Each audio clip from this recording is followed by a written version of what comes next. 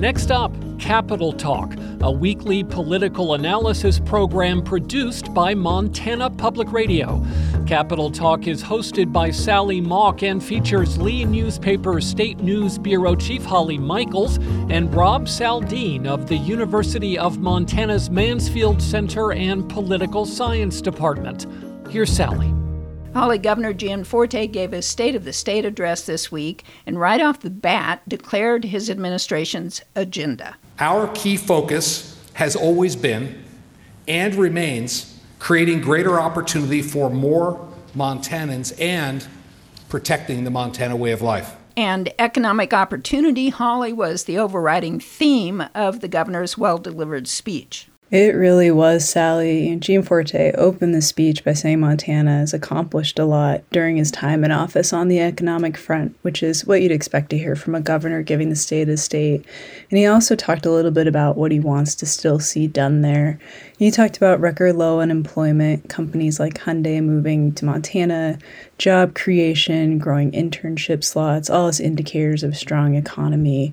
The governor also focused on work done by his lieutenant governor, Kristen Juras, on what's being called the red tape relief package of bills that are moving through the legislature now. This goes all the way back to when Gianforte first took office. He directed Juras to review state laws and regulations that they deemed burdensome and unnecessary that might stand in the way of economic growth in Montana, directed her to bring bills and proposals to remove those. And that has led to where we're at now. There's about 160 bills in total that are across a bunch of different categories, everything from alcohol regulations to professional licensing boards. And those bills are working their way through the process now. That falls into the bucket of things Gianforte says still need to be improved. There's other things he called out as wanting to get done this session. That includes his tax policies we talked about on the last show. There's a mix of using the state's surplus to issue $500 million in property tax rebates and pay off state's bonded debt. Then there's these permanent changes like reducing the top income tax rate. These kind of pocketbook issues and touting a strong economy, like you said, I think were really the main focus of the speech over more social type issues, though he did dip into those as well. Rob, while the economy was the main focus of his speech, the governor also threw some meat to his conservative base, reiterating, for example, his opposition to legal abortion. Yeah, Sally, there certainly was some red meat, as you would expect in a speech like this. The one that actually caught my eye is the clearest example of that came with the somewhat gratuitous slam on Joe Biden over fentanyl and the southern border. I actually thought his rather lengthy discussion of abortion was a strength of the speech. That certainly is a key topic for his base, but there's no question that this is an issue Gianforte himself cares deeply about. It's connected to his faith and so forth, so he comes to it honestly. He also, to my eye at least, went a step further than some anti-abortion politicians and activists seem to be willing to do these days. For some of these folks, you do increasingly get the impression that it really is just vindictive and about control. Because if you really honestly care about life and want to facilitate that, you wouldn't just be obsessed with punishing those who seek an abortion and those who would provide that service. Rather, you'd want to attempt to create a society that supports a culture of life. So in practice, that would mean thinking seriously about, how can we help young mothers? How can we support struggling families with limited resources? How can we promote adoption and so forth? And there was quite a lot of that in Gianforte's speech. Now, of course, that's not going to win him any converts among pro-choicers, but it was the kind of serious, substantive way of approaching that issue that was a departure from the kind of crude, theatrical ridiculousness that has, frankly, been so common in our politics in recent years. Rob, the governor also expressed his support for more, quote, parental rights in education, and here's what he said. Let's empower Montana parents to choose what's best for their family and their kids. Let's protect parental rights. Rob, the parental rights phrase has become code for a lot of things. Yeah, it sure has, Sally. I mean, just take a step back here. Education for a long time was one of those issues that Democrats had a big advantage on. You'd see that in all the public opinion data regarding, which party do you trust on issue X? Well, education was one that always had Republicans on the defensive. But the politics of that have really changed over the last few years. This is now an issue that's more of a jump ball, or even one that may slightly favor Republicans. And this whole parental rights rhetoric is the frame that Republicans are using these days to capture a set of concerns that their voters have about American public education. A key piece of that grew out of the school closures during the pandemic, and in particular, the role that teachers' unions played in demanding those closures. This was, not necessarily the case here in Montana, but nationally, it was a big story that captured the broader frustrations with COVID policies. The other key thing here is, of course, what's known as critical race theory. And a lot of people kind of dismiss this as silly and say, come on, they aren't teaching this graduate school concept to second graders, how ridiculous. And of course, that's true in the most literal sense. But when people complain about critical race theory, they're using that as a stand-in for a much larger set of concerns about basically education being too politicized. That the ed schools, which credential teachers, are awash in leftist ideology, and that this permeates down to our K through 12 schools in the form of anti-Americanism and an obsession with identity politics and so forth. Now, Gianforte didn't go into all of that, but those are the things that have really been animating this issue for the Republican base, and he doesn't have to go into all those issues for those to come top of mind for his supporters. And it's maybe worth pointing out just quickly here, Sally, that this is another area, though, where it wasn't all just red meat. Yet, he did have some kind words to say about K through 12 teachers and increasing teacher pay, noted that his daughter is a teacher. Some of his language, at least, is the type of thing that could easily come out of the mouth of a Democratic governor. Holly, State Senator Shannon O'Brien of Missoula gave the Democratic response to the governor's speech, and not surprisingly, her picture of Montana wasn't as rosy as Gianforte's, especially when it comes to the housing crisis. Here's O'Brien. Businesses can't thrive when they cannot find the staff.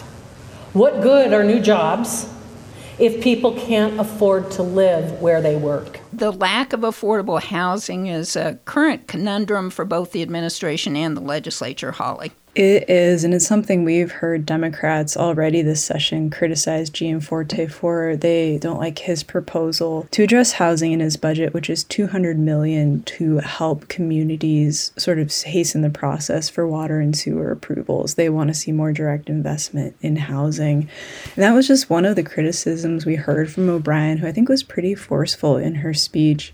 She started out by calling the governor out of touch, saying that if you were wealthy like Gianforte, then you might like the things he's proposing, but she argued that they don't do much for regular Montanans. Like we heard her say in the clip, we heard the governor emphasize job creation and new employers coming to the state. And, Brian said those are great, but what does that mean if companies can't hire workers who can live in the communities where they're located? Brian also focused a lot on access to and the affordability of childcare. This is another thing Democrats have been pretty critical of Gianforte's budget for. He's proposing a $1,200 a year child tax credit, and Democrats want to see something more specific to increasing capacity for childcare and the cost of that care. And that was another place O'Brien pointed out, like the housing issue. Companies can't hire people because workers need to stay at home with kids. That's not helping the economy. I think we can expect to hear a lot more of these arguments as the session continues from Democrats, but we'll be watching pretty closely to see what traction they're able to gain with Democrats being in the super minority this time. Rob, O'Brien also took this dig at her Republican colleagues. The Republican majority has been spending precious time not on the economic issues that should unite us, but rather on the divisive agenda that divides Montana. And then she went on to say, Rob, but let's all work together. Yes, Ellie, much of this is just simply a function of Republicans having a supermajority. they've won the elections, and now they have the numbers to basically do whatever they want. They don't need to work with Shannon O'Brien and the Democrats. But, more generally, to just follow up on your comments, Holly, I thought O'Brien's basic message there was the right one for Democrats. She was focused like a laser beam on working class themes and contrasted the needs and interests of the vast majority of Montanans against those of the wealthy, including, as you noted, Holly, the governor. That's the kind of thing Montana Democrats need to do if they have any hope of being competitive again statewide. The big challenge there is that so much of the discourse nationally around the party isn't about that stuff that O'Brien is talking about. A lot of it focuses on the culture war issues, which, at least in the context of Montana, plays to the advantage of Republicans. So it's very tough to break through our nationalized politics and assert, I think as O'Brien attempted to, that Montana Democrats have a different set of priorities or points of emphasis. There was a lot packed into the governor's speech and the Democratic response, but the issues they discussed, of course, have ripple effects at the local level, most obviously the housing crisis. And Flathead County Commissioners Holly recently sent out a controversial letter urging the community to, quote, reject all things that empower the homeless lifestyle. Yeah, this letter came on the heels of reporting by the Flathead Beacon about issues with the unhoused population in that county. It starts out by saying the area will continue to have an increasing population of people without a place to live if locals continue to do what the letter calls enabling them. The commission criticized a low-barrier shelter as doing that. They went on to say that people take advantage of services and that some people without homes are what the letter called, quote, a progressive networked community who have made the decision to reject help and live life unmoored. That's pretty counter to the recent piece from the Beacon. It talks about the high cost of living in the Flathead is making it hard for people to keep homes and apartments there. People who run services in the community said that there's more women, kids, seniors, and veterans without homes in the valley. There's also the recent closure of the Fairbridge Inn, which was an option for a lot of low-income people. So a lot of things at play there. Rob, Kalispell isn't the only community grappling with a growing number of homeless people, but this response from the Flathead Board of County Commissioners saying it's a, quote, chosen lifestyle shows, frankly, remarkable ignorance about the issue. Well, it does. It captures certainly a piece of what's going on. One of the frustrations with the issue of homelessness is that we use that to capture so many different things. There are all the groups that Holly just mentioned, but, you're also dealing with, at times, serious substance abuse issues and all this. It's a complicated issue. I'm not so sure that the solutions are as easy and simple as some suggest. This, as you note, Sally, it's not just an issue facing Kalispell. Anyone who's visited Portland or San Francisco or any number of other places in recent years can tell you that this is going on in a lot of places. One of the challenges here is that there are a lot of different demographic groups that fall under this category, and meeting the needs of each of those sometimes takes different strategies. Rob and Holly, we're out of time. Thank you, and I'll talk to you next week. Thanks, Sally. Thanks, Sally.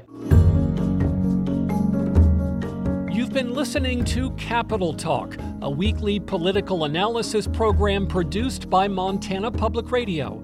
Capital Talk features Rob Saldin of the University of Montana's Mansfield Center and Political Science Department, Lee Newspaper's State News Bureau Chief Holly Michaels, and hosted by Sally Mock.